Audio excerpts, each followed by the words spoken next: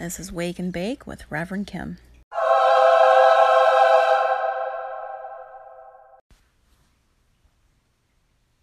When I was 16, I met my spirit guide for the first time. Well, one of them anyway. And it changed my life. I was sleeping in, as a teenager does, but awoke in a flash. And it really did happen very quickly. My eyes were open, and I had this knowing, it was just there, that something had caught on fire. I knew that it was something that belonged to my family, but that it was okay. It wasn't a bad thing. I knew there were flames and that whatever it was gone, but I also had a confident knowing that it was all okay. And then it changed. That feeling went away. I saw the letter J and heard the word dead. Before I could panic or even begin to register what had happened, I saw my spirit guide. There was a woman standing at the end of my bed. She had long, straight, waist-length hair, parted down the middle. She was wearing a dress, a long, flowing dress made of patchwork. I can still see all the squares. I have no idea how long she was there. Just watched her. We looked at each other. I felt calm, a deep sense of peace. There was nothing scary or threatening about her presence, even though sensing spirit had always scared the shit out of me. This was different, though. She was different. This moment was different. I knew it, but I didn't know what or why or how. And then she was gone. I laid in bed with it all for a while, still feeling that peaceful calm, but wondering what the heck had just happened. And then my mom came into my room, with the phone still in her hand, to tell me the news. My dad's hunt camp had been hit by lightning and burned to the ground. But it was okay, because they wanted to get rid of it anyway, and the insurance money was a bonus. And then another call came in. A girl I went to school with, whose name started with the letter J, had drowned. I didn't understand it then. Well, I fully understand it now. And I know that what happened that morning changed the trajectory of my life. I was being introduced to not only what would eventually become something bigger than I'd know what to do with, but also to Mary, one of the spirit guides who had helped me to understand it all. Quite a few more guides have stepped in since then, including my master guide. That's a story I love to tell, but in full proper context, because it's still even hard for me to believe. It explains so much, though, including why I, too, was hit by lightning. Not long before that experience, I was zapped. My mom has intuitive abilities, too. She's always been able to sense spirit and has known things she shouldn't, and she dreams prophetically, too. And she always used to bug me to get off the phone whenever there was an electrical storm.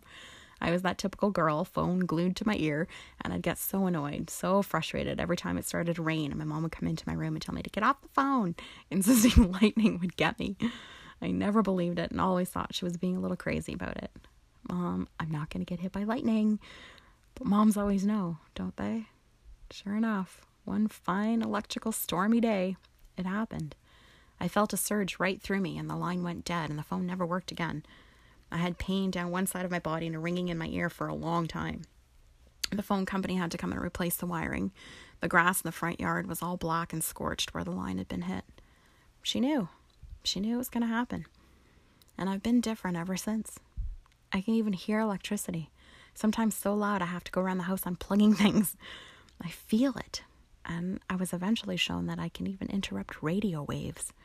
That's a whole other story, though, and it's intense. But I've also since learned about the significance of being hit by lightning. Many cultures believe that healers are chosen and aided in this way. The shaman in the Andes wait for their successors until someone's been hit. It's no coincidence that I began to feel energy more powerfully and more clearly, I guess, after that. I could always sense spirit, though, since I was little. I grew up terrified, but I also didn't know any different. I assumed that everyone went to bed that scared, eyes wide open, waiting for the room to clear out so you could finally feel safe enough to drift off. I used to sleep with my bed against the wall and my back up against that, so I could keep watch and beg and plead for them to all leave. I eventually fell into this thing that I used to do, this method I came up with to clear the room. I'd focus really, really hard and sweep the room from corner to corner with my eyes, with a solid intention of whisking everyone out. I'd use the sweeping motion and make kind of like a whirlpool whooshing thing, guiding all energy to the window and out. I'd command them. I'd do that with such great intensity. And then finally be able to settle in and sleep. And I really did think that everyone went to bed like that. I really did think everyone saw and felt what I did. Why would I know any different? I could also always see energy. I could see the aura around people, but also around things. And I remember asking my mom one day what that was. She didn't know what I was talking about, and I didn't understand why she didn't know what I meant. I could see waves of energy, kind of like what you'd see over a toaster or very hot pavement or the hood of a car. Those heat waves, dense energy moving around. I can see that around people and objects. Around, but also inside and through. I understood it like the line in The Matrix when the little kid says, "There is no spoon." I understood all of this as a child, but I didn't realize that it wasn't everyone's experience. But nobody was talking about this stuff. Some ghost stories here or there, but nothing about the reality of what I was experiencing and how to manage it all. I had to figure all this out on my own. Or so I thought. Enter my guides. It was them who explained to me what was happening when I discovered that I can get a synopsis of someone's life struggles when I touch them. The shampoo bowl when I was in hairdressing school shocked me real good when I got story after story and knew things about my clients that I really shouldn't. It was my guides who explained what was happening when I was healing and protecting my son in utero, and how I even knew that my daughter would be born with a very specific and unique physical quality before she was born. But they explained it all, and they continue to as I progress through so many new understandings for myself, my clients, and the world around me. I didn't grow up with religious teachings. My mother's Catholic and my father's Muslim, and they left it up to us kids to discover for ourselves what we believe. And I'm so grateful for that. Because not only did I not grow up with any kind of dogma, but it's also so validating when I'm told something and then I look it up only to discover it's a real thing and accurate. It blows my mind. That's how I met all of the archangels that I have. Not that long ago, I would have said a hard no if anyone asked if I believed in angels. But what am I going to do when they appear before me and introduce themselves by name, tell me why they've come, only to find out that their names, appearance, and purpose have already been well documented and is exactly what I was told and experienced? My own first-hand knowledge is much more powerful than being asked to believe in faith. Knowing is where I head, beyond the place of faith. There's no place for doubt in what I do. And wow, have I lived stories to annihilate it all. Like the one where I met my guide that I call my bodyguard. I had reached a point where I was so overwhelmed. I was dealing with rooms full of spirit more often than I could handle, and using so much of my energy trying to ignore them or clear them out or ask them to come back at their session time or whatever, and it was taking a toll. And this is where my stubbornness shows up again. I was so insistent that I learn how to get them to leave me alone, to leave my kids alone, to leave my space. It was a lot of work to keep up, and I finally hit a wall. I had that moment of, okay, this is just too much. I can't continue like this. And I finally said the words, I need help. And just like that, poof, he appeared. His name is Alfonso, and he looks just like the man in the movie The Green Mile. Same beautiful, gentle nature, but a big boy that nobody wants to mess with. He's amazing. As soon as I need him, all I have to do is think his name, and there he is. All, yes, boss, I got this. And just like that, the room is empty.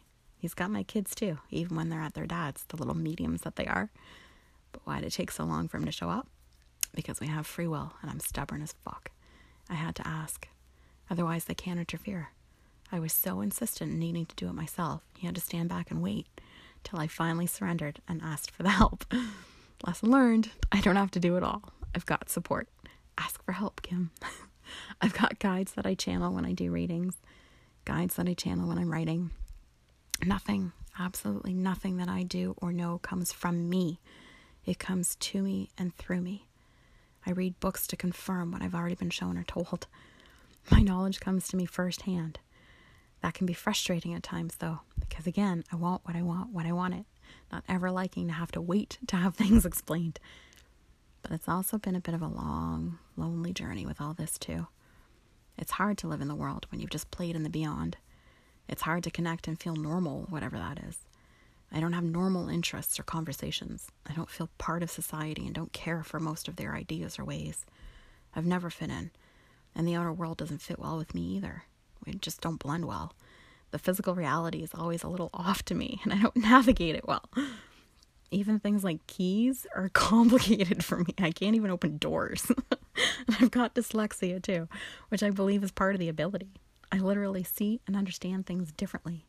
My perceptions aren't of this dimension. Nothing is linear. I have some color blindness too, and I can see and feel illnesses in people's bodies. It gets very confusing. So many questions. And I've gotten really frustrated, overwhelmed beyond knowing how to cope with it all, and unable to find help, guidance, answers from anyone or anywhere out there. I was told during my hissy fit about insisting I'm not leaving this meditation cushion until I have my answer, that that's exactly where I'm to go for my answers, though. I go up. And who told me that? Not just Jesus, but God too. I see them. I hear them. They speak to me. And they leave me gifts too. Physical gifts appear out of nowhere. And I cry so hard that I can't breathe when it happens. I'll share those stories another time. But when I met my master guide, I was taken aback and left to wonder about the validity of everything I've received. It seemed a little too out there, even for me. I used to see a white mass of energy. No real shape, no form, just white light. It would appear and information would just be transmitted without speaking. I would know something I didn't know moments before. That's called claircognizance. I'd be given information. I'd know things as if pulling it out of a memory.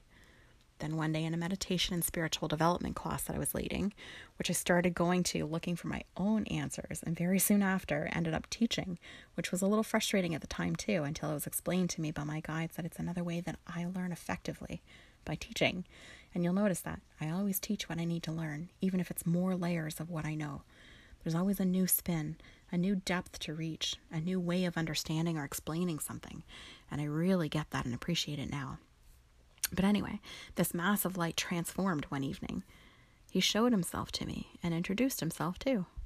But what do you do when you open your eyes and have to tell a room full of people that you just saw Zeus? This stuff is hard to believe, but what do you do when it's you that experiences it? I can't deny it then. I saw it myself, my own 2 eyes. And it makes sense too. My connection with electricity and lightning, even my Turkish background. Cyprus, the island my family is from, is half Turkish and half Greek. The cultures are so similar, blending in language and food and feeling. My daughter has a Greek name, and I resonate with the energy so much. So, I met Zeus. And the really interesting thing, a friend who attended the meditation that night, someone that I've always had these weird similarities with. I actually call her my genie because she knows things and brings me stuff without knowing how she knows that I need them. Coincidences just abound with her. She came out of her meditation just as humbled and hesitant to say who she met as her own guide. Poseidon, Zeus's brother.